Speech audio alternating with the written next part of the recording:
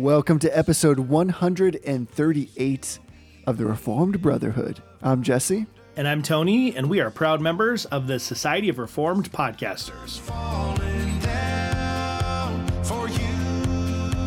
There's nothing in this world I wouldn't do. Hey, brother. Well, hey, brother. What's going on? Not much.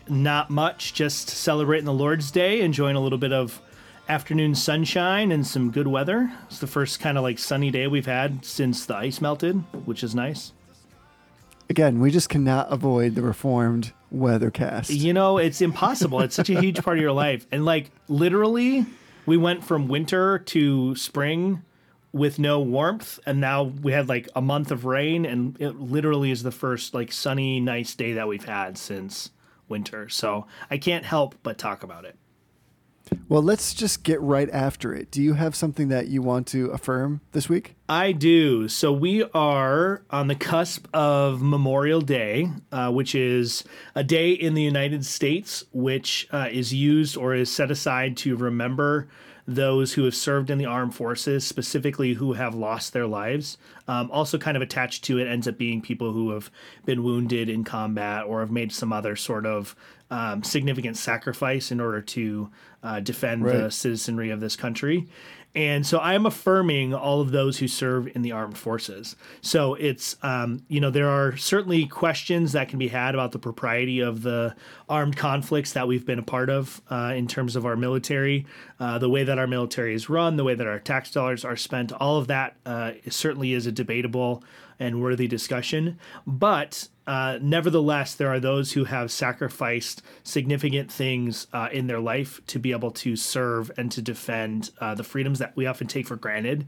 I'm often reminded when I pray that we are able to gather in relative safety. You and I are able to do this show and talk very openly about the areas we live in and not feel like we have to censor ourselves.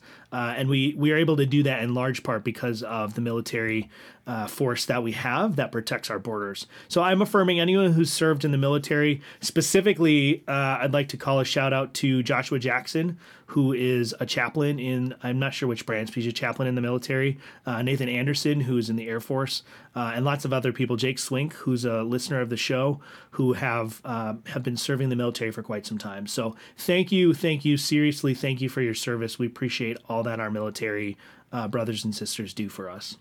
Right on. And this is one of those things that, especially this time of year, can seem cliche, but what a great affirmation, because the reality is that there are men and women, many of which we are close to, that sacrifice so much of who they are in defense of all the ideals of the kind of essential ethos of the United States. And that's something that's for real. So I too, I feel like it's really a shame that we need sometimes this kind of holiday to remind us that there is so much that's happening in our world that needs to be defended and approached. Yeah. And so I'm with you. I just really appreciate those who are willing to make that their life's endeavor. Yeah. I'm going to steal one quick playbook out of Reformed Pilgrims.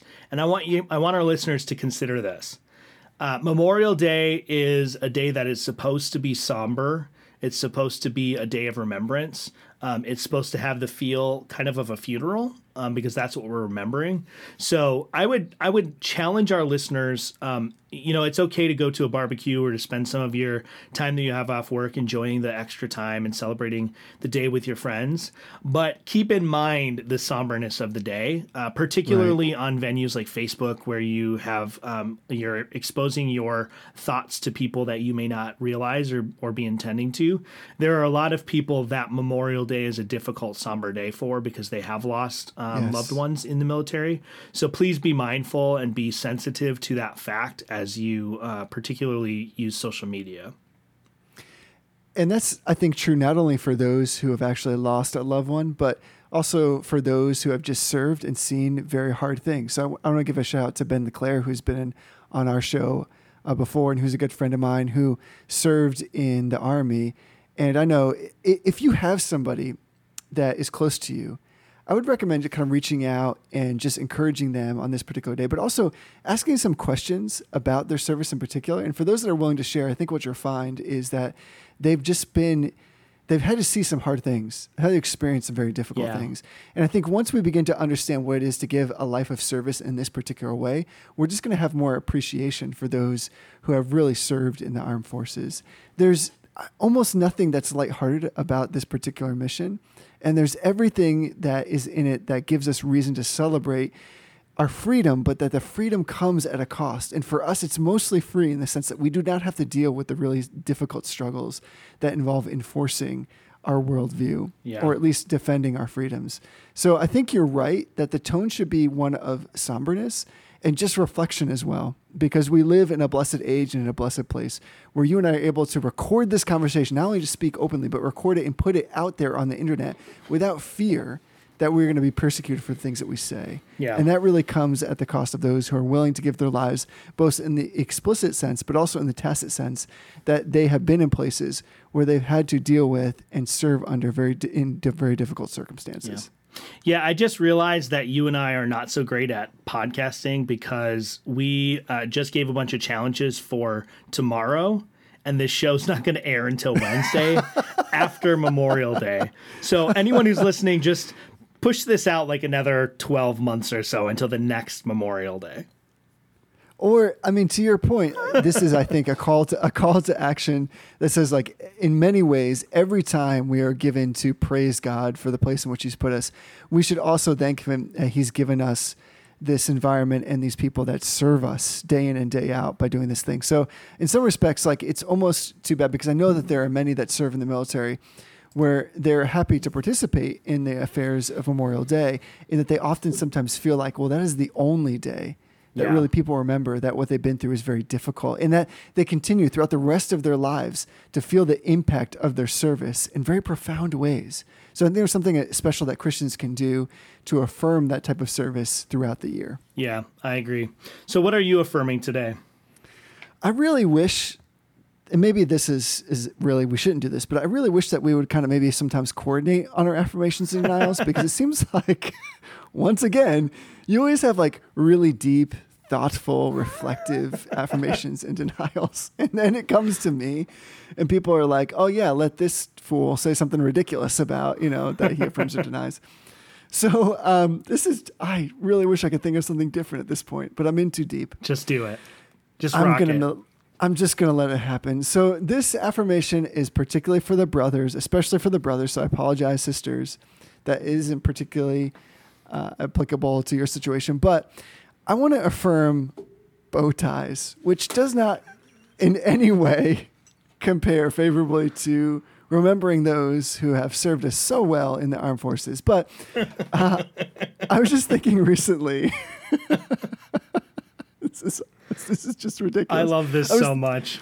Yeah, I was just thinking recently, I almost can't go on. I was just thinking recently, I'll try this again, how bow ties for dudes are just like super classy. So, and here's the thing, like I was at a wedding yesterday actually, and if you wear bow ties, which I've undertaken in the last several years to purchase some bow ties and to wear them out, and I have two convictions about this. First is that I'm really convinced that every dude can wear a bow tie. It's just a matter of like getting it, doing it, and being confident with it. So every dude can wear a bow tie. The second thing is, if you do wear bow ties, I'll promise you one thing, and that is that in every situation where you see other bow ties, you're going to be able to pick out right away which one of those bow ties are tie yourself bow ties and which are what I'm going to call the straight up fake or faux bow ties, the ones that are just like made in such a way that you just kind of wrap, like when you get a tux traditionally, like they're just bandit bow ties, you wrap them around their neck, they're already pre-tied, they come in a form.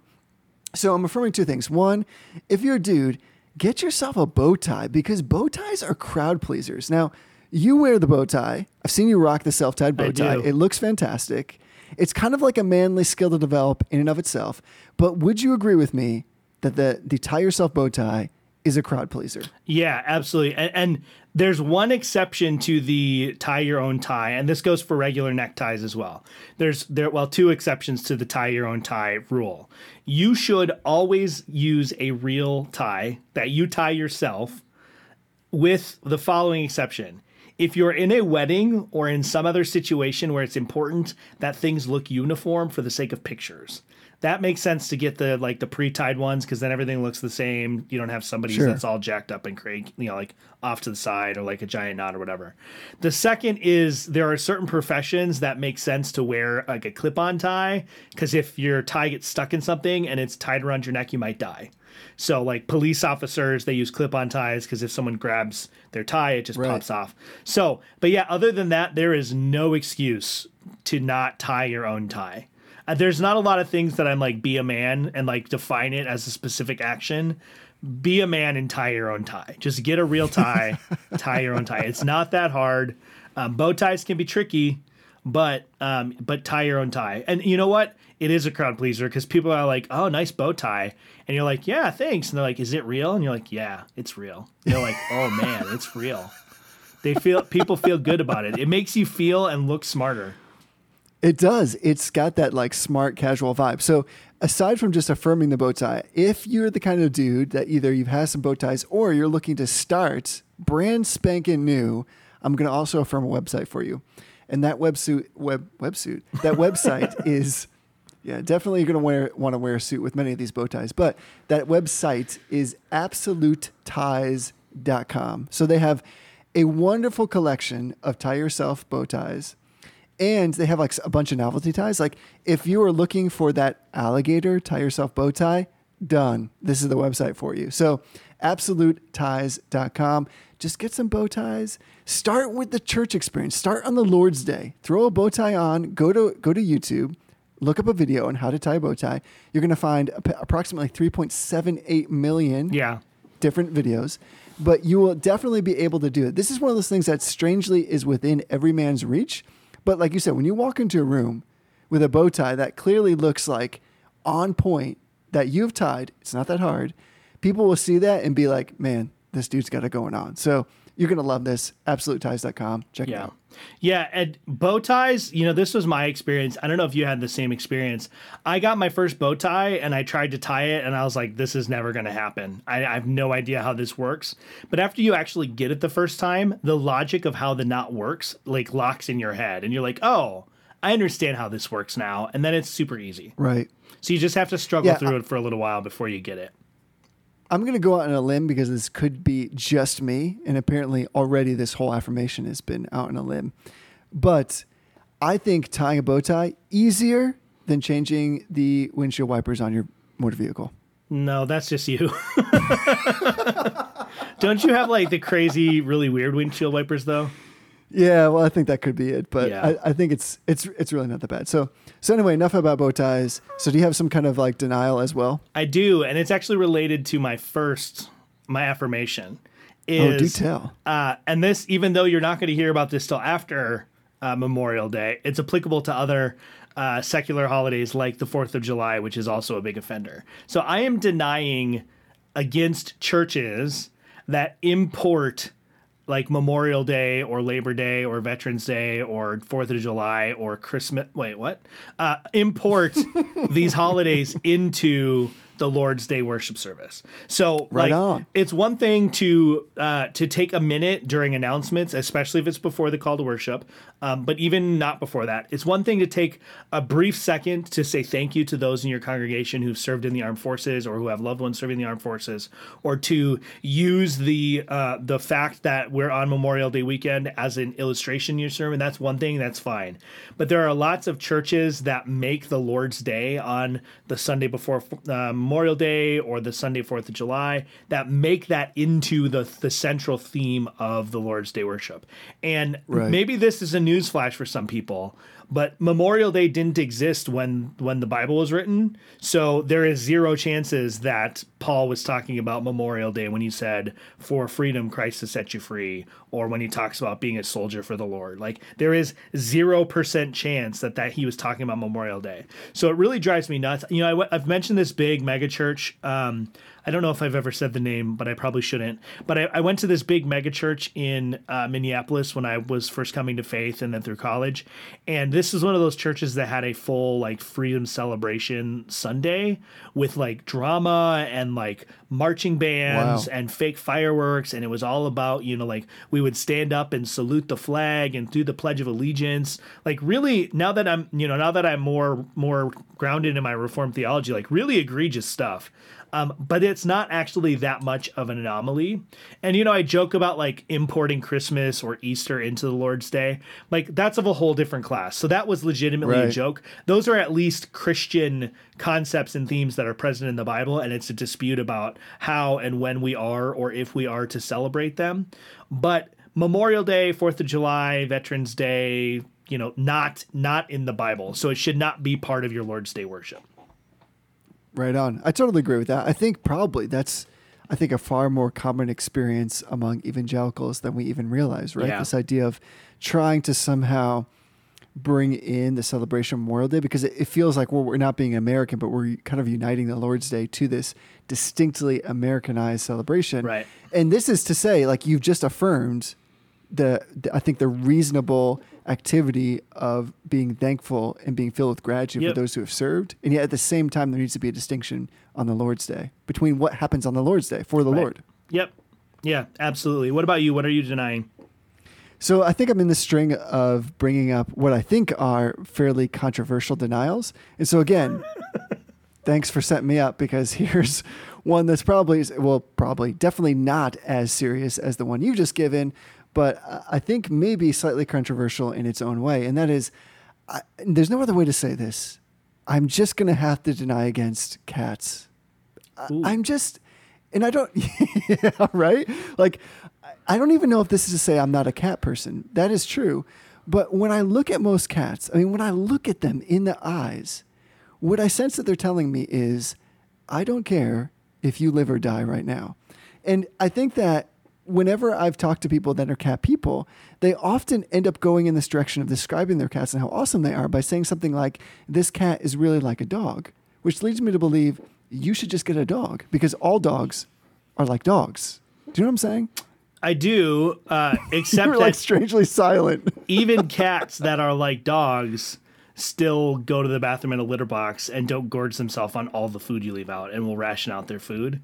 So even the dogs that are like, or even the cats that are like dogs, are a little bit different than dogs in some significant ways. I like cats. I like some cats, but you're right. Most cats don't care if you live or die as long as they get their food. And, most cats would probably eat you pretty quick if you died in your home, but so would most dogs. So I don't know if there's much traction there. I like cats. I'm not a cat. I don't think I'm a cat person anymore. I was growing up because we didn't have dogs, but I hear you. Like, cats can be tough pets. Yeah, I'm not saying that cats aren't maybe like adorable or cute in their own right. I think this is more a question of personality.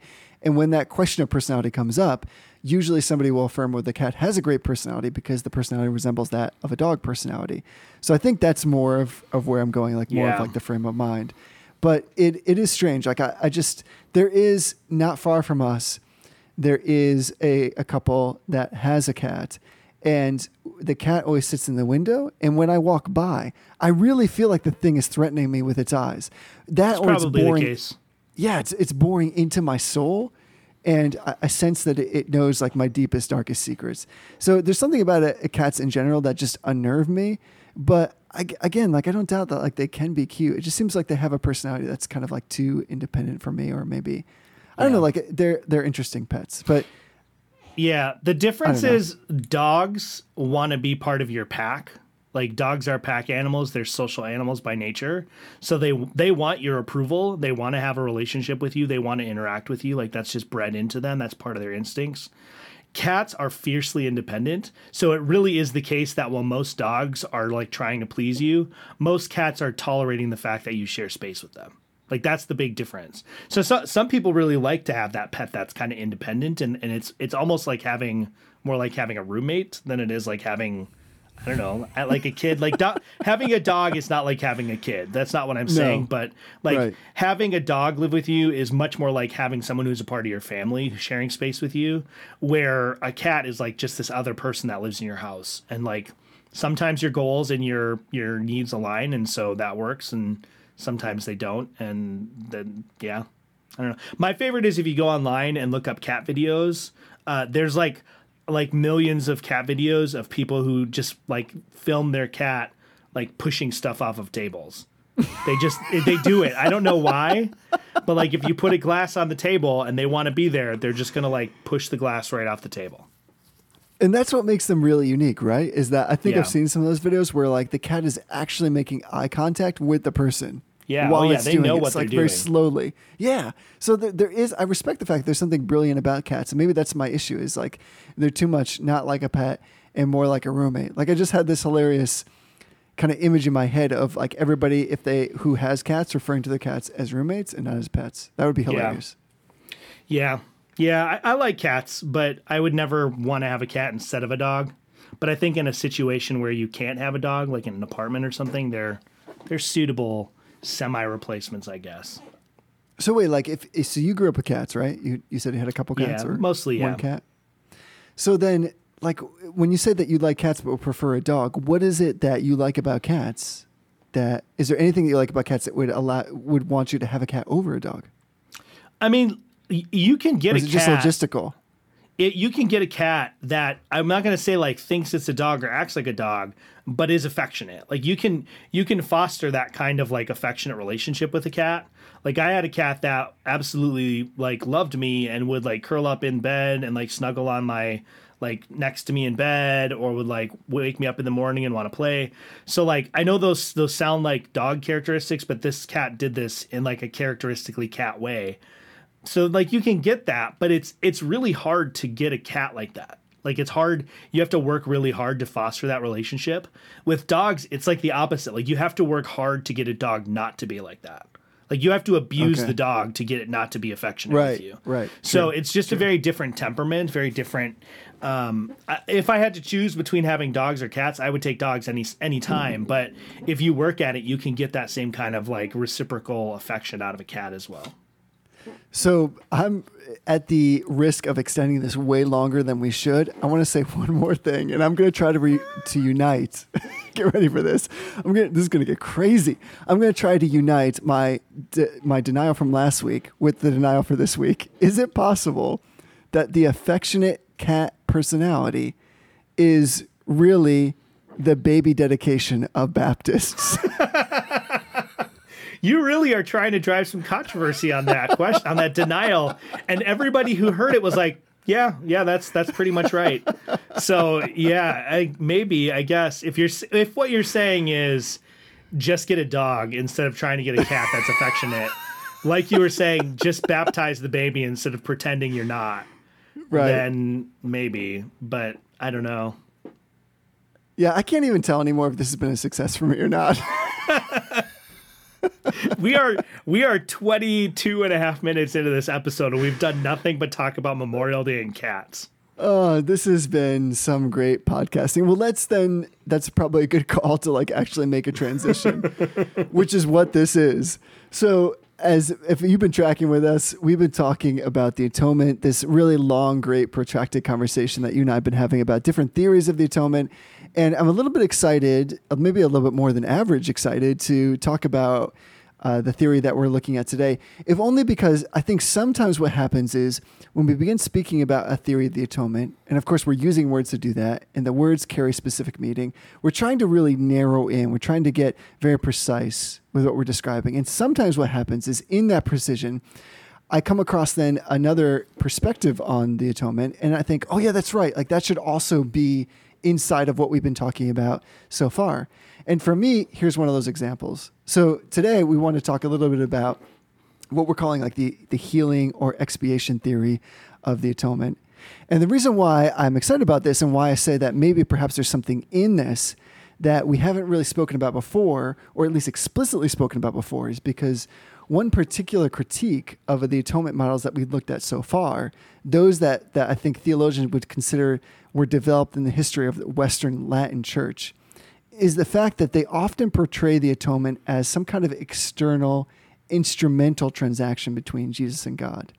And what I mean by that is traditional views of the atonement, I think sometimes it's argued, create this kind of dualism, the separation or division between the person and the work of Jesus. Yeah. And in many traditional views, atonement is external to the person of Jesus. He is merely an agent of atonement because of his humanity. I mean, that is his actual body. So it's merely instrumental. That is, his body is the means to an end. And so sometimes it's argued that traditional models of the atonement lack some kind of real, like, ontological, essential, or essence connection between Yeah. Jesus and who we are. So in these traditional models, atonement is a work that Jesus does for humanity, not in humanity. And I'm sensitive Right. to that. So this, I think, looking at the healing or expiation theory gives us yet another way to look at that. And I wanted to discuss it with you in kind of three separate dimensions, because oftentimes this view is centered around the hypostatic union, which we talked about before, the unity of work and person, and then lastly, this assumption of the fallen flesh. So let's start on, well, do you have any thoughts kind of like off the top about this particular theory, like where it kind of hits you or what you think to be kind of the essential or like centered themes of this particular model of the atonement? Yeah, so this model is actually very near and dear to my heart because I think I've mentioned it sort of as a tangent in some conversations. Most of my academic study in seminary was centered around the atonement theology of Athanasius of Alexandria. Right, that's so right. that was how I got drawn into sort of this more in-depth study of Christology and the hypostatic union. And then that drew me into a more in-depth study of the sort of metaphysics of the Trinity. But it all started because I was studying predominantly this one work that you could read in an afternoon, and it's called On the Incarnation. And so this is kind of like the chief work that Athanasius is really well known for. He has a ton of other stuff that he wrote, but what's really interesting about this, and I depart from the field a little bit on this, he actually wrote this, I think, before the break of the Arian controversy. So what you're getting is a Christological reflection and an atonement reflection that is not distracted by sort of the crisis at hand of the Arian controversy. So you're getting kind of a more, in my opinion, you're getting a more pure take on Athanasian Christology and particularly Athanasian atonement theory, because he doesn't really talk about the atonement all that much in other later works. And my hypothesis, if anybody cares, is basically there's no mention of Arius or the Arians or the Council of Nicaea anywhere in this work, which is absolutely unthinkable after the Council of Nicaea in the area of Christology. It would be unthinkable for the chief opponent of the Arians to write an entire book fighting what amounts to be Arian theology and not mention Arius. And Athanasius was very quick to just throw Arius under the bus, whether he deserved it or not. Most of the time he deserved it. There's some places where people get a little squirrely with Athanasius. But one thing that I found, yes, this healing theory, this healing atonement or this therapeutic atonement model is certainly the emphasis in Athanasius' model. It's not the only thing, though, and I'm sure we'll get into that a little bit. But more or less, the idea is that you have to think about sort of Platonic metaphysics, right? You have to think about the idea of this ideal form or this human nature that sort of exists above or behind all particular instances of human nature. And so this is written before the church had kind of sort of rarefied or distilled out the uniquely Christian metaphysic or the uniquely Christian ontology that we see coming after the Council of Nicaea and then especially after the Council of Constantinople. So Athanasius is writing from this sort of semi-Platonic understanding where there is really this concrete nature that exists behind all of the human natures. And that single nature is what makes each of these individual instances of nature to be what it is. And so what happens in the fall is that Adam, who is a particular instance and sort of the fountainhead of all of the other particular instances, he corrupts his human nature, and that corruption kind of transfers backwards into the ideal form or into the sort of the capital H human nature. So then after that happens, all of the natures which come after that, which come more out of that singular nature than they do out of descending from Adam, all of those natures bear that same corruption that's been imported into the single human nature. So more or less what happens in the incarnation, according to this model, is that Christ takes on that concrete human nature, the singular humanity, the capital H human nature, and he heals that human nature such that now not only are any human natures that are generated or come to be after that are healed, but it goes retroactively in time to heal all previous human natures as well, including Adam's. So there is this, we mentioned in the first episode, there's this universal scope or extent of the atonement that happens in a lot of these theories that honestly makes it hard to explain why anyone ends up in hell, right? So a lot of people will read this work and they'll read it in abstract and they'll say, well, see, Athanasius was a universalist because the entire human nature is healed. Christ is united to every particular human, and therefore every particular human is restored and healed. They miss that there is a distinct penal element to this, and they Right. miss that he wrote other things. So in the other areas where he does talk about the atonement in other works, he touches on the idea of sin and guilt. It's not like that's not in there, but because of the context he was writing in, and particularly, I mean, if this is before the Arians, which I think it is, then it was written largely as a response to Origen. So there was still a response going on, and it had to do with this metaphysical understanding of nature, where Origen was saying, no, every single nature is reunited with God, including angels. And Athanasius is saying, no. There's a healing element that happens, but he does weave in that Right. penal element as well to sort of balance that out. And I think one of the things that's particularly interesting about what he says is almost trying to understand, well, where does the atonement begin? And most of the times we speak of the atonement as beginning on the cross. And yet there's almost like all this pre-work that's happening even besides the death and resurrection of Jesus Christ, according to Athanasius. So what I find that I think is particularly helpful in influencing how we understand the atonement is this idea that that's become popularized. It seems very simple, just that Jesus Christ is fully God and fully man in one Right. person. And if I may take would you allow me just a brief excursus on this to talk about something that is like a pet peeve of mine? Is You that may cool? proceed. Thank you very much. I appreciate the floor. So here's one of those things is I prefer to say like truly God and truly man, if only because like we get into this whole debate about like 100% and 100%.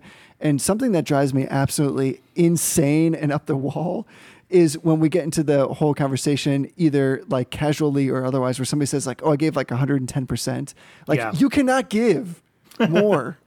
That is everything. That is like impossible in our finite world. So maybe we want to try to speak about that in terms of like the supernatural, but it doesn't make any sense. So to say truly God and truly man is, I think, far better. But this idea of the union of divine and human natures in one person of Jesus Christ, as this like atoning union, where like the atonement means reconciliation. So that is the incarnation itself is redemptive.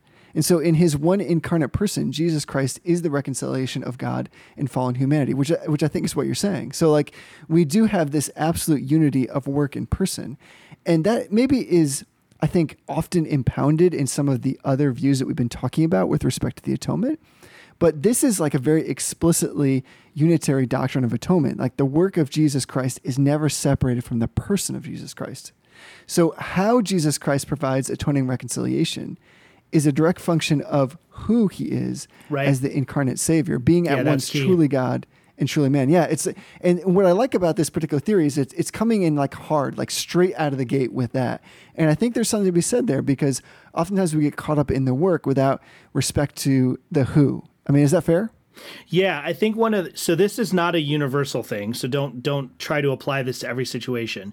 But generally in the West, our reflections about atonement come after, logically, our reflections about the incarnation and the nature of the hypostatic Yes. union, right? So we build our system, and we start usually with the doctrine of Scripture, and then the doctrine of God, and then we talk about the fall sometimes. Then we get into Christology, and then our talk about the atonement flows out of the Christology. I mean, that's the way that the Westminster sets it up. Is we talk about the mediator, and then we talk about what the mediator did.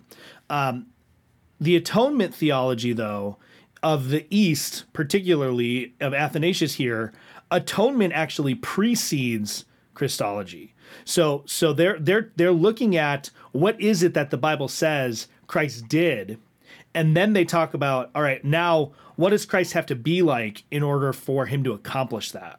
Right and on. so they're seeing like language of healing and restoration and renovation in Scripture. They're seeing language about partaking of the divine nature, right? Peter talks about that. And then they're saying, all right, now what does Christ have to be like in order to heal the human nature and to allow us to partake of the divine nature? Well, he has to be fully God and fully man. So we have to sort of, anytime you're talking about Eastern theology, so when I hear someone say that Eastern Orthodox Christians or the early Eastern Church fathers deny sola fide, or they deny imputation or something like that, I immediately know that most likely that person has never actually studied Eastern Orthodoxy, because the Eastern Orthodox don't think in those categories. So to say they deny it would be like saying, I deny snufflefloppers. Like it's a meaningless sentence, right? Because there's no real connection in their mind, because for most modern Eastern Orthodox thinkers and for many patristic Eastern thinkers, the issue in the atonement is more about restoration of nature, the restoration of nature, and then participation in the divine energies of God. We're not going to get into the essence energies distinction too much, but they're thinking in different categories. So we really have to do a lot of work to sort of flip our perspective around and to sort of understand on their own terms what they're getting at in order to really get how they're talking and how they're thinking.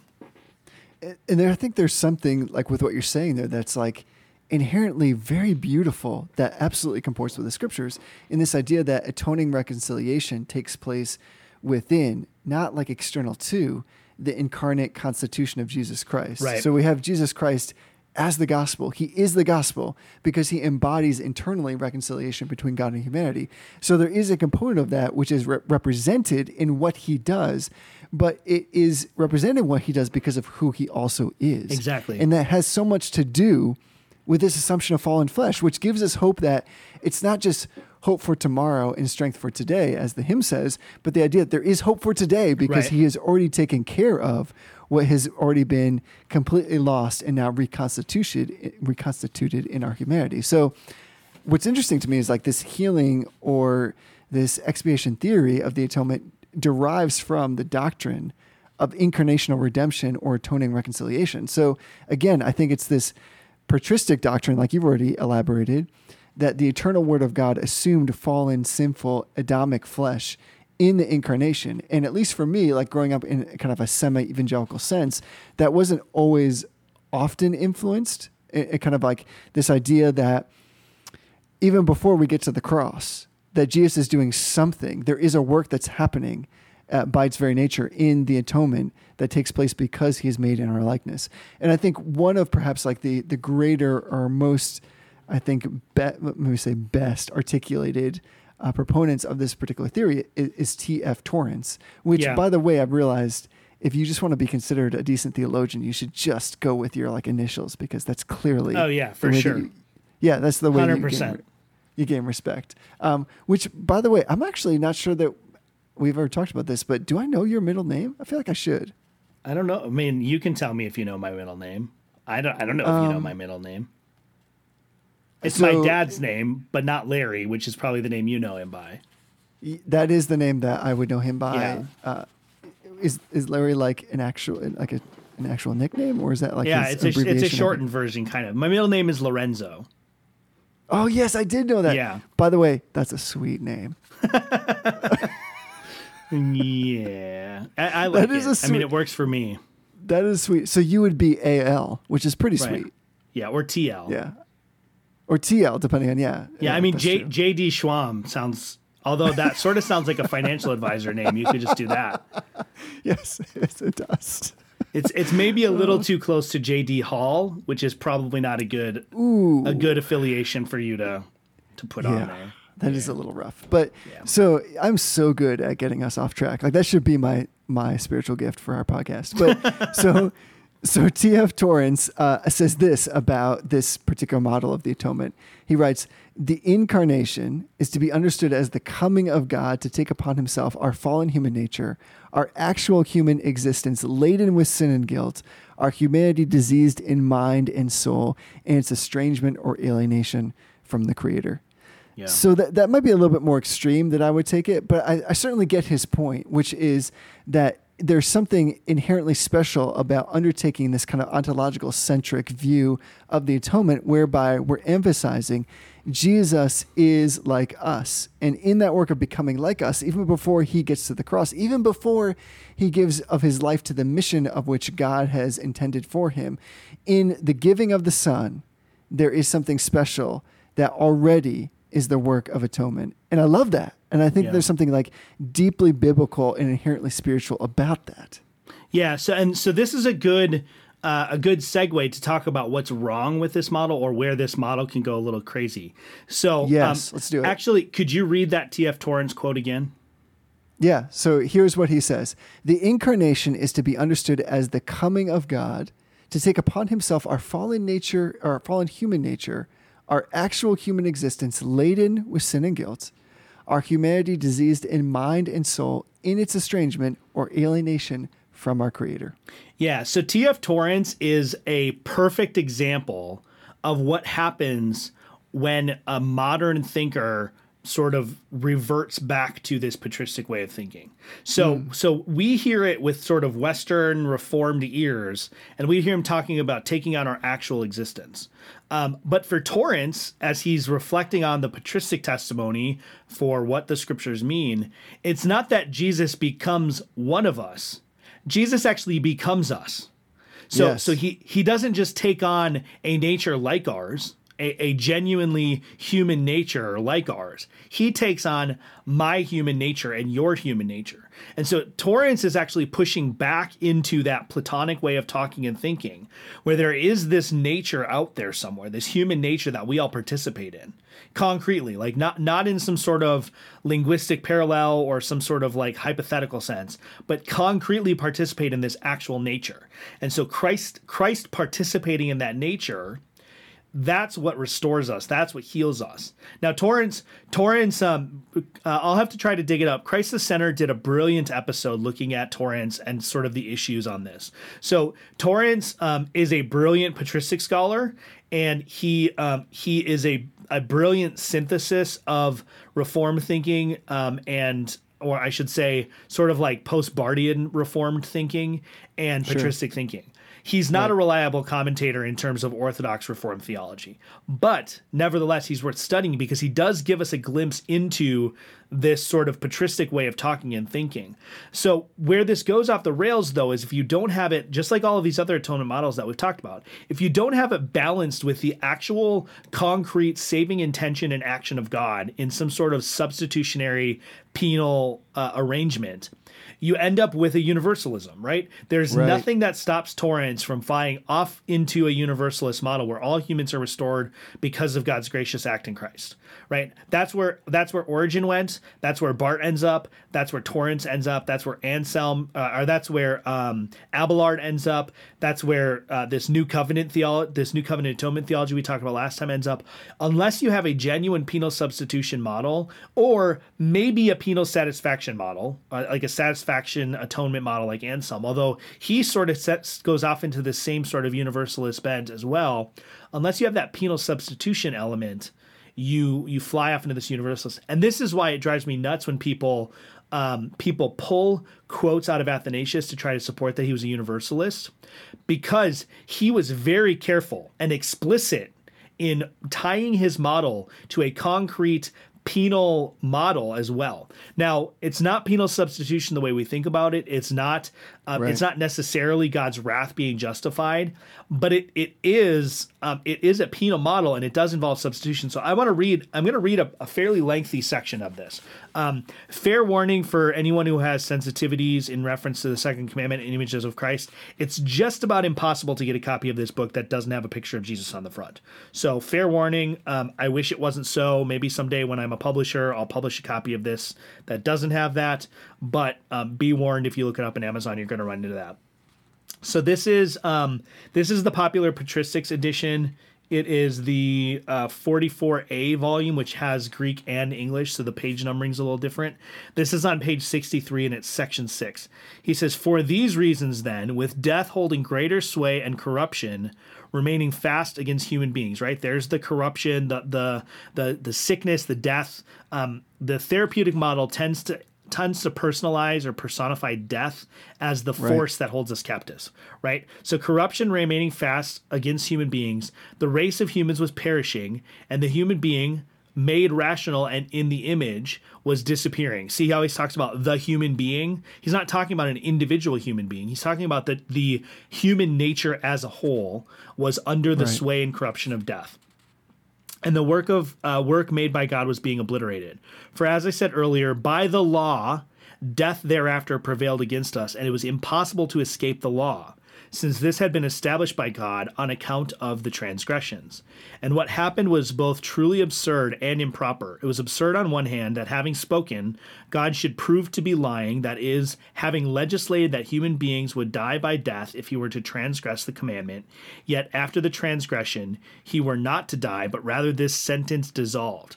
So that is not corruption language. That's legal penalty language, right? It's about the legislation, Right. the law that God established, God having to fulfill his justice by fulfilling the punishment he ordained. For God would not be true if after saying that he would die, the human being did not die. On the other hand, it was improper that what had once been made rational and partakers of his word should perish and once again return to non-being through corruption. It was not worthy of the goodness of God that those created by him should be corrupted through the deceit wrought by the devil upon human beings. And it was supremely improper that the workmanship of God in human beings should disappear, either through their own negligence or through the deceit of demons. Therefore, since the rational creatures were being corrupted, and such works were perishing, what should God, being good, do?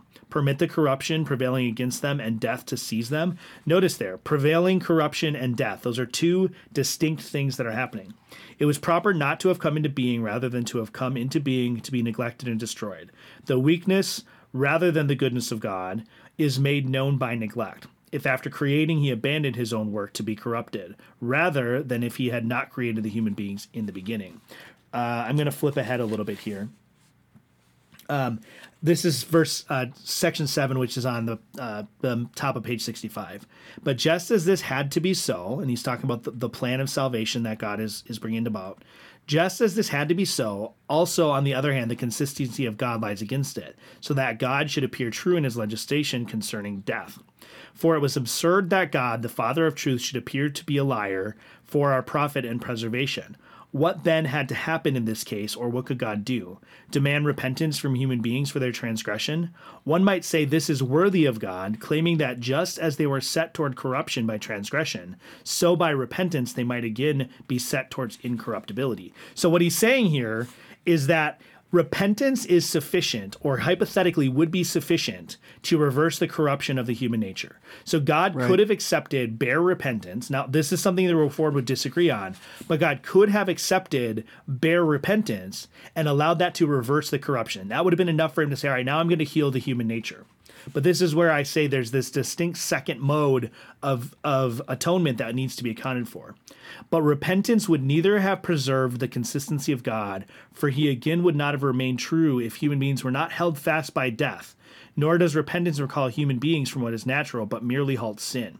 If then there were only offense and not the corruption of consequence, repentance would have been fine. But if, once the transgression had been taken off, humans were now held fast in natural corruption and had been deprived of the grace of being in the image of God, what else needed to happen? Or who was needed for such grace and recalling except the God word, who in the beginning made the universe from non-being? For his it was once more both to bring corruptible to incorruptibility, and to save the superlative consistency of the Father. Being the word of the Father above all, he alone consequently was both able to recreate the universe and worthy to suffer on behalf of all and to intercede for all before the Father. So Right on. here is what I think is going on.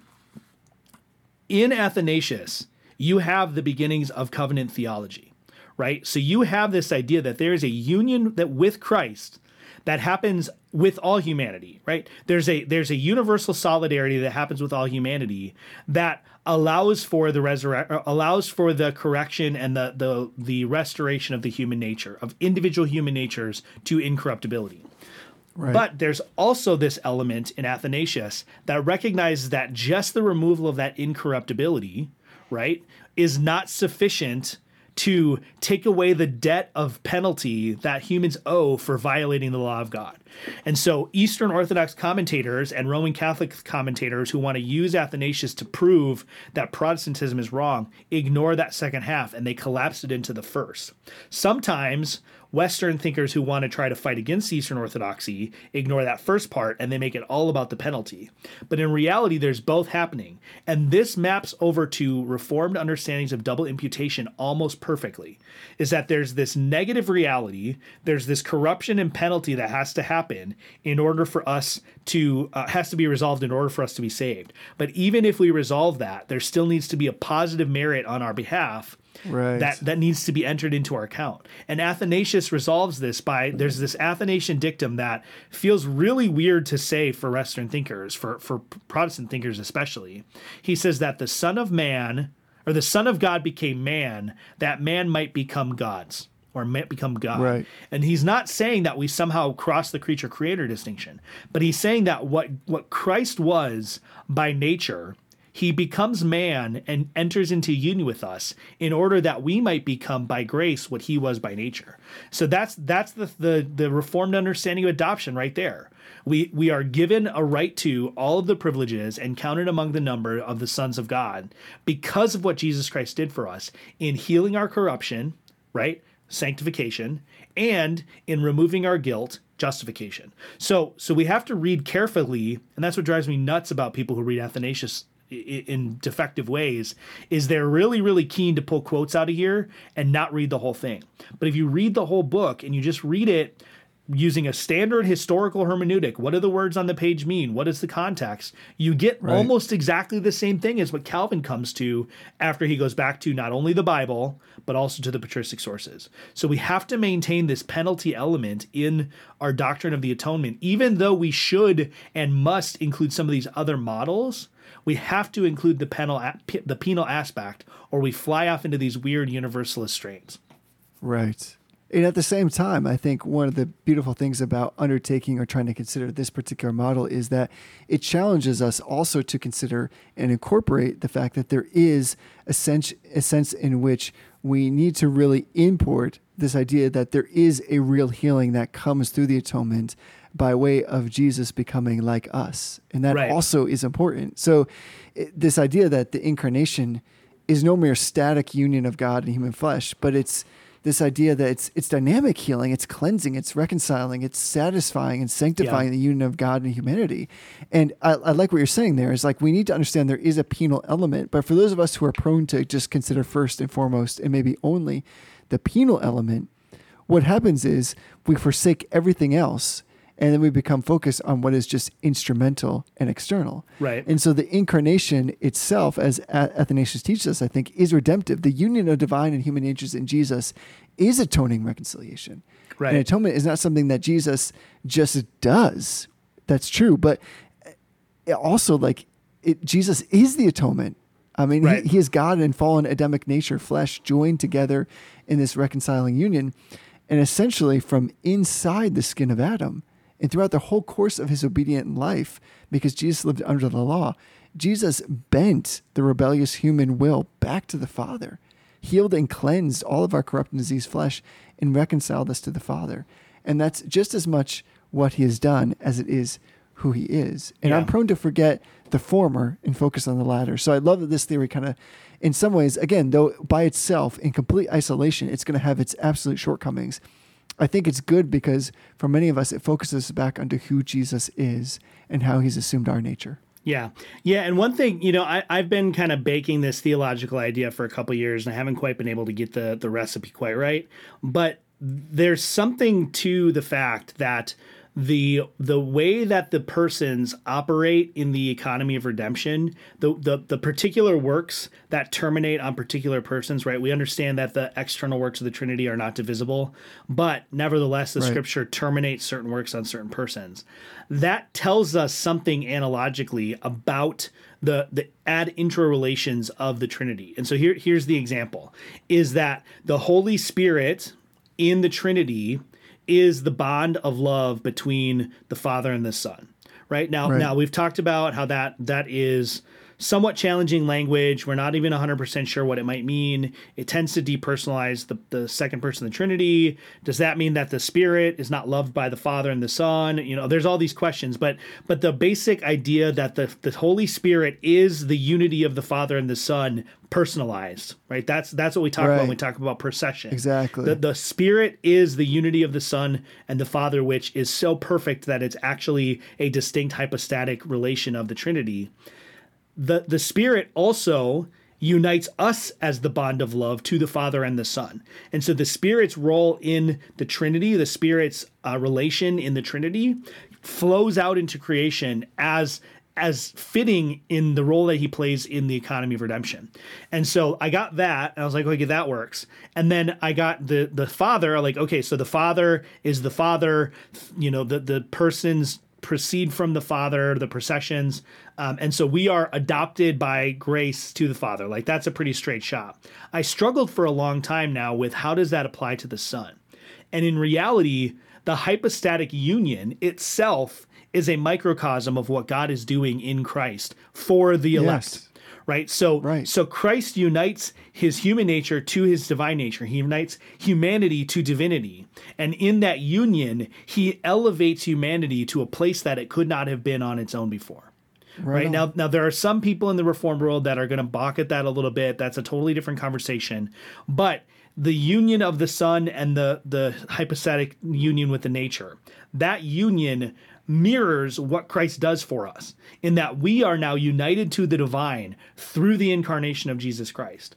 And so this model, this therapeutic model, lands that better than any other. And that's why I think it's important to understand and study the patristics, because you get stuff like that out of the patristic theories, the patristic reflection on the scripture, because we don't talk about the eternal processions. We don't talk about eternal generation. Right. We don't talk about eternal procession of the Spirit. We do a little bit now in the context of the EFS controversy, but by and large, most Christians don't reflect on that. And there is a wealth of theological beauty and edification that comes out of that. When I can look at the incarnation and truly say that I am what Christ was by nature, I am that by grace. My adoption as a legal son of God by grace is no less real than the natural sonship that the Son had in eternity past. It's of a different nature. It's not infinite. It's not eternal. So it's of a different it's a different qualitative distinction. But nevertheless, it's still real, and it still reflects and is reflected by that eternal union between the Father and the Son. And that's where I think the depth of the Reformed tradition comes in focusing on union with Christ, because it's through our union with Christ that we get all of the other benefits of salvation, not just justification, adoption, sanctification, and the several benefits which either accompany or flow from them, but we get God, we get the Holy Spirit, we get the Father. Yes. And we get the Son in a particular way. Our union with the Son is of a different kind than our union with the Spirit and the Father, in that we're united with the Son because of solidarity, but we're also united to him in his divinity, likewise with the Father and the Son. So this is top shelf Trinitarian atonement theology, but it's really important that we land it, because this is where the Reformed tradition is strong, as opposed to something like the Lutheran tradition or like the Arminian tradition, which doesn't land this. I mean, the Lutherans hold to union with Christ, but because justification is the fountainhead of all of their Ordo Salutis, the union with Christ is actually a benefit that they get in light of justification, not the other way around. So they separate Christ's benefits from his person in a way that the Reformed tradition refuses to do. I think that is a great final word on the healing or expiation or therapeutic view theory of the atonement. That is right on, spot on. So we have maybe just a couple moments real quick. Let's round out this particular discussion with a little bit of spiritual conferencing, which is our time to really speak about, just briefly, what God has been teaching us personally, what he's been working on in our own lives. So let me begin with something really quick. And that is, I've been just going back recently to Romans 1, which is just so much a centerpiece of my life and of processing theology. And I've gone back there recently because just like you, I've probably heard so many things just even recently, because like almost no matter what you listen to, you fall into back this podcasts, reading articles, looking at papers. it seems, particularly when we talk about human psychology, so many secular thinkers want to emphasize what kind of amazing progress has been made in humankind by way of evolution. And yet at the same time, we cannot relinquish these seemingly strong chains of some kind of like basic nature. So just a quick example would be, I was listening to a podcast recently about how we think about money, and this never ceases to amaze me, but they're talking about how like in the end, the human mind just has like these base kind of distinctive understanding of money or fear or greed that comes from the fact that we were like weird hunter-gatherers, and that we haven't through evolution been able to get rid of these chains that bind us to thinking in this like really kind of like basic and instinctual way. And what I just don't understand about that is like, if you are truly evolving, if evolution has been successful, then at some point, all those things become absolutely outmoded because they're no longer needed. And yet they go back to them because they cannot explain how people seem to have these cognitive biases that make them behave in ways that are just against this kind of evolutionary framework. Yeah. And so I just realized that, of course, everything just fits into the realm of Romans 1, as if like God knew what he was talking about when this was penned through the Apostle Paul by saying, and since they did not see fit to acknowledge God, God gave them up to a debased mind to do what ought not to be done. So in other words, like all of this is really just sin, right? It's just sin. Yeah. It's just this base instinct is really the flesh coming to bear in all of its glory of selfishness. It's not this sense that we were once this kind of person and we grew up or evolved or tried to evolve from this kind of like debased mind, but it is the fact that we just live and continue to want to live in sin. So I don't know if you like can hear that kind of stuff, but all the time, I really can't tell you how often I hear people speak about how sophisticated we've become as a race. And yet at the same time, surprisingly, they're talking about millions, literally millions of years of evolution. And yet somehow at the end of the day, we cannot come away from some kind of like base instinct, which to me seems completely counterintuitive. And I want to say, listen, what you're describing is just sinfulness. That's all it is. Yeah. And the Bible speaks to this in such a way that's not just eloquent and beautiful in the sense that it describes it so completely, but it comports with our actual reality that you just don't want to even admit that. And that in itself is some derivative form of God giving you over to the fact that you are sinful. Yeah. Yeah. I think that's right on. You know, it's funny because having a dog, you learn all these weird things they do. Like they have all these weird behaviors and you want to figure out why they do it. Like why does my dog, when she jumps up on the bed and gets ready to lay down, why does she spin in circles a bunch of times? Right. So you look that up on Google and they're like, well, dogs spin in circles because in the past it would have helped to stamp out bugs from outside of their den. It would have chased the bugs away from when they lay down. And I'm sitting there going, what? Like, so when evolution is postulated as though it were God, right? As the supreme explanation for everything, then everything has to be explained by evolution, right down to the fact that my dog spins in circles when she wants to lay down. That has to be explained by some evolutionary accretion way back in history. That dogs that spun in circles before they laid down had a higher survivability than dogs that didn't because of bugs and disease, blah, blah, blah, right? And so it is like, it's just that thing. Everybody recognizes that there's a supreme explanation, that there's a unifying explanation for all things, and that all things have an ultimate first cause.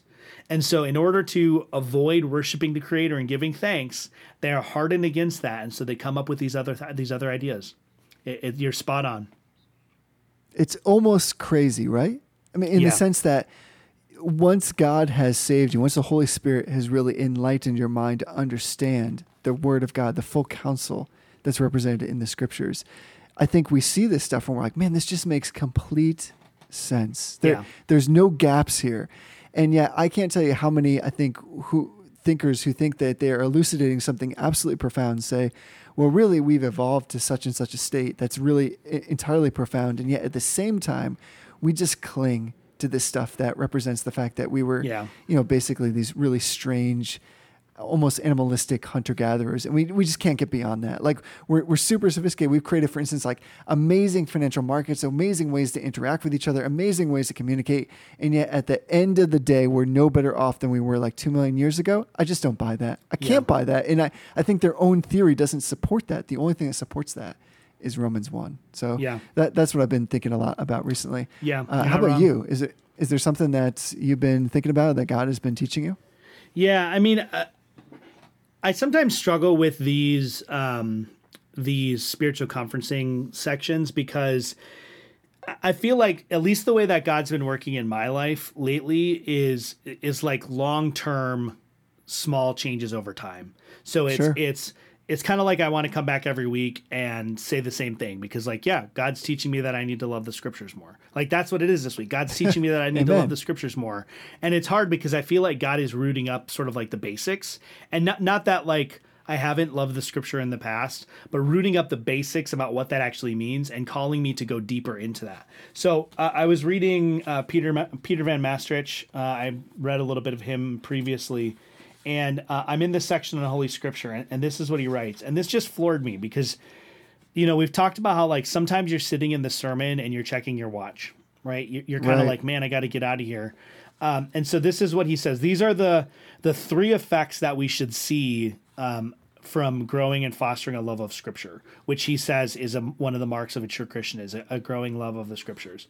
He says our love of the Word should be such that it, 1, propels us to gratitude towards God on account of the abundant supply of His Word that He has conferred to us, a gratitude in which we recognize from our heart the mercy of our benefactor and the excellence of His benefits.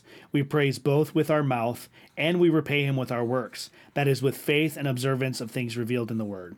Second, such a love urges us to study the divine word, which consists in its religious readings, hearings, meditations, and observances, which we retreat of these individually in what follows. And this is the one that really floored me and kind of ties into that idea of checking your watch in the sermon. Then it kindles in us a love and honor and support for those who deliver and explain the word of God to us. So what he's saying here is our love of Scripture should foster and cause a love for our pastors because our pastors deliver the word to us. Just like a child they love their mother in part because their mother provides sustenance and food for them and they crave and desire and need food. That's part of the bond that a mother has. That's part of why God designed mothers to breastfeed, because it creates a bond and a dependence and a love that otherwise may not have been created, right? We should have a similar kind of bond and a similar kind of affection and an analogical affection for our pastors and anyone else who delivers the word of God to us, right? I still once in a while get choked up when I hear R.C. Sproul's voice come on the radio on my podcast. Like, I miss him. I miss his voice. I've never met the man. I've never had a direct interaction with him, but I still get choked up once in a while when I hear that gravelly voice say something funny while explaining theology. Like, there's just this part of me that says, I love this man who brought me so much of the word and helped me so much that it's the same reason, like, I get angry when people misrepresent Michael Horton, because I have such a strong respect and affection for Michael Horton because how much his study of Scripture and his delivery of the word to me through his theological writings has meant to me. I get mad when people misrepresent what Athanasius is saying because he's been so influential in my life in understanding the incarnation and understanding salvation. So I just feel like in a lot of our modern context, just like we separate Christ from his benefits, we separate the word from those that God has given to us as a gift to bring it to us, right? God has given to the church the offices of pastor teacher, among other things, but he's given those to us for our benefit and for our good as a gift. And a lot of times I think that we don't respect and honor that gift. And ultimately, just like you're saying, when you're talking about Romans 1, right, we refuse to give thanks and we suppress the truth in unrighteousness. Right? Christians do that too sometimes. So I've just been really impressed by that in the last week or so. You know, I want to just say like how much I appreciate that perspective in closing, like this idea that sometimes I think when we think of this idea of like sharing what the Lord has been teaching us or kind of coming together and explaining what transformation has happened in our lives in a particularly like short period of time, like a week or several days, there is this sense where we need to come up with something really large, as if to prove that God is working on us. However, I think most of the time, and Owen, I think, and many others speak about this, what you just said, is that we really need to thank God that he works on us on the margins, that there's something cumulative in the effect of sitting under good preaching, of continuing daily to be in the scriptures and having a relationship with God that is vetted, tested, and affirmed in a prayer closet that is strong, regular, and immediate. Yeah. And so I just affirm that, like, this idea that we don't need to come up with something like grandiose, or even large, but just to say that God continues to teach me this. That is something that is absolutely beautiful, and perhaps even more meaningful, because as if the hammer on the anvil just continues to fall daily and regularly and frequently without any kind of interruption. Perhaps that is the best way to express and to vet that God is doing something in our lives. So I just want to encourage others, and also you, that I just appreciate that testimony, that it doesn't have to be some like really big, life-shattering, altering, acknowledgement or realization, but just that God continues to do this in my life, and I see it happening in small degrees, and he will not relinquish it until he has taught me the full lesson. Yeah. Yeah, that's a good word to end on. So we will... Professional podcasters, folks. So I want to do one quick sort of call to action or call to arms for the week. So this may be too late. I hope it's not, but it might be. There is a meme page. Have you seen some of these meme pages on Facebook, or like, I suppose you're not on Facebook much. So there's this new proliferation of meme pages that have these really kind of bizarre names, and I'm not sure where the naming convention comes from, but there's one that's called 7 Years of Prosperous Memes from Pharaoh's Dreams. Yes, I saw this. So the meme pages have sort of their own sort of like society that functions behind the scenes. They have their own sort of rules. There's like meme wars. There's all sorts of stuff. I don't really know how that works.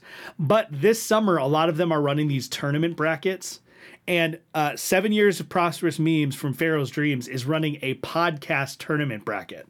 So we're already about halfway into it. I actually think, I'm hoping, if Providence is in our favor on this one, Providence is always in our favor. That was moderately blasphemous. If God so wills it, this episode will come out around the same time that our turn to be voted for is. So I hate that this is the way it is. So there are a lot of Reformed podcasters, Society of Reformed Podcaster Network shows in the tournament. Unfortunately, most of them are like up against monstrous giant podcasts that they have no chance of winning. Like Reformed Pilgrims, which just crossed episode 15, got paired up against White Horse Inn. Right. So there's not a lot of hope on that one. They lost pretty bad. You are not David. Yeah, you're not David. But there is one bracket in which the Society of Reformed Podcasters is guaranteed to go through, and it's because it's got two of us in the same bracket. And it's Reformed Brotherhood versus regular Reformed guys. So I want everyone to make sure that they go and vote for one of those shows on the day that it comes up. We'll try to put something out in the feed to announce that it's voting time. But you should go and follow 7 Years of Prosperous Memes from Pharaoh's Dreams on Facebook and watch for when it comes up. And I love the Reformed, regular Reformed guys over there, but I really hope that we wipe the floor with them, because I think, and maybe I'm wrong, I think that the rest of the bracket will be pretty easy for us to dispatch. I think we've got some of the best listeners. We've got a good fan crowd. They're active on Twitter. They're active on Facebook. So go to that page, share it around, make sure that you vote for us. And then Five for Fruit's also in our bracket. They're up against Presbycast, which most of those listeners are like cranky Presbyterians who aren't on the internet. So we probably won't have much challenge there. But check it out. It's going to be awesome. And if we can get through our bracket, then my prediction is we will be up against James White on the dividing line for the quarterfinals for our bracket. So we'll be in the final four. We'll be up against James White. We're going to get destroyed by the dividing line, but that is an honor to get destroyed by the dividing line. So check it out. 7 Years of Prosperous Memes from Pharaoh's Dreams is the page. Please, please, please go vote for us. And here's a quick reminder that you can follow us on Twitter at Reformed Brohood. And, sometimes you actually do a fair amount of posting there, which I love. So we try to connect with people via Twitter as well. I just got like a totally British accent there for some reason. It's like when you say the word car and you suddenly turn into a Bostonian for some reason. Do you do that on purpose or did that just develop? No, so here's the thing, like real quick, like when I come back to New England and I get excited and speak very quickly, it tends to come out more, but there are certain words that have that just end in the AR that even the word R. Yeah, R, even R. AR. Yeah. Go park the car in the Harvard yard. Get me some clam chowder. You just sound angry when you have the Boston accent. Well, yeah. Like you're Boston. in a hurry. Everybody's angry in Boston. Yeah, never mind. Actually, that's 100% accurate.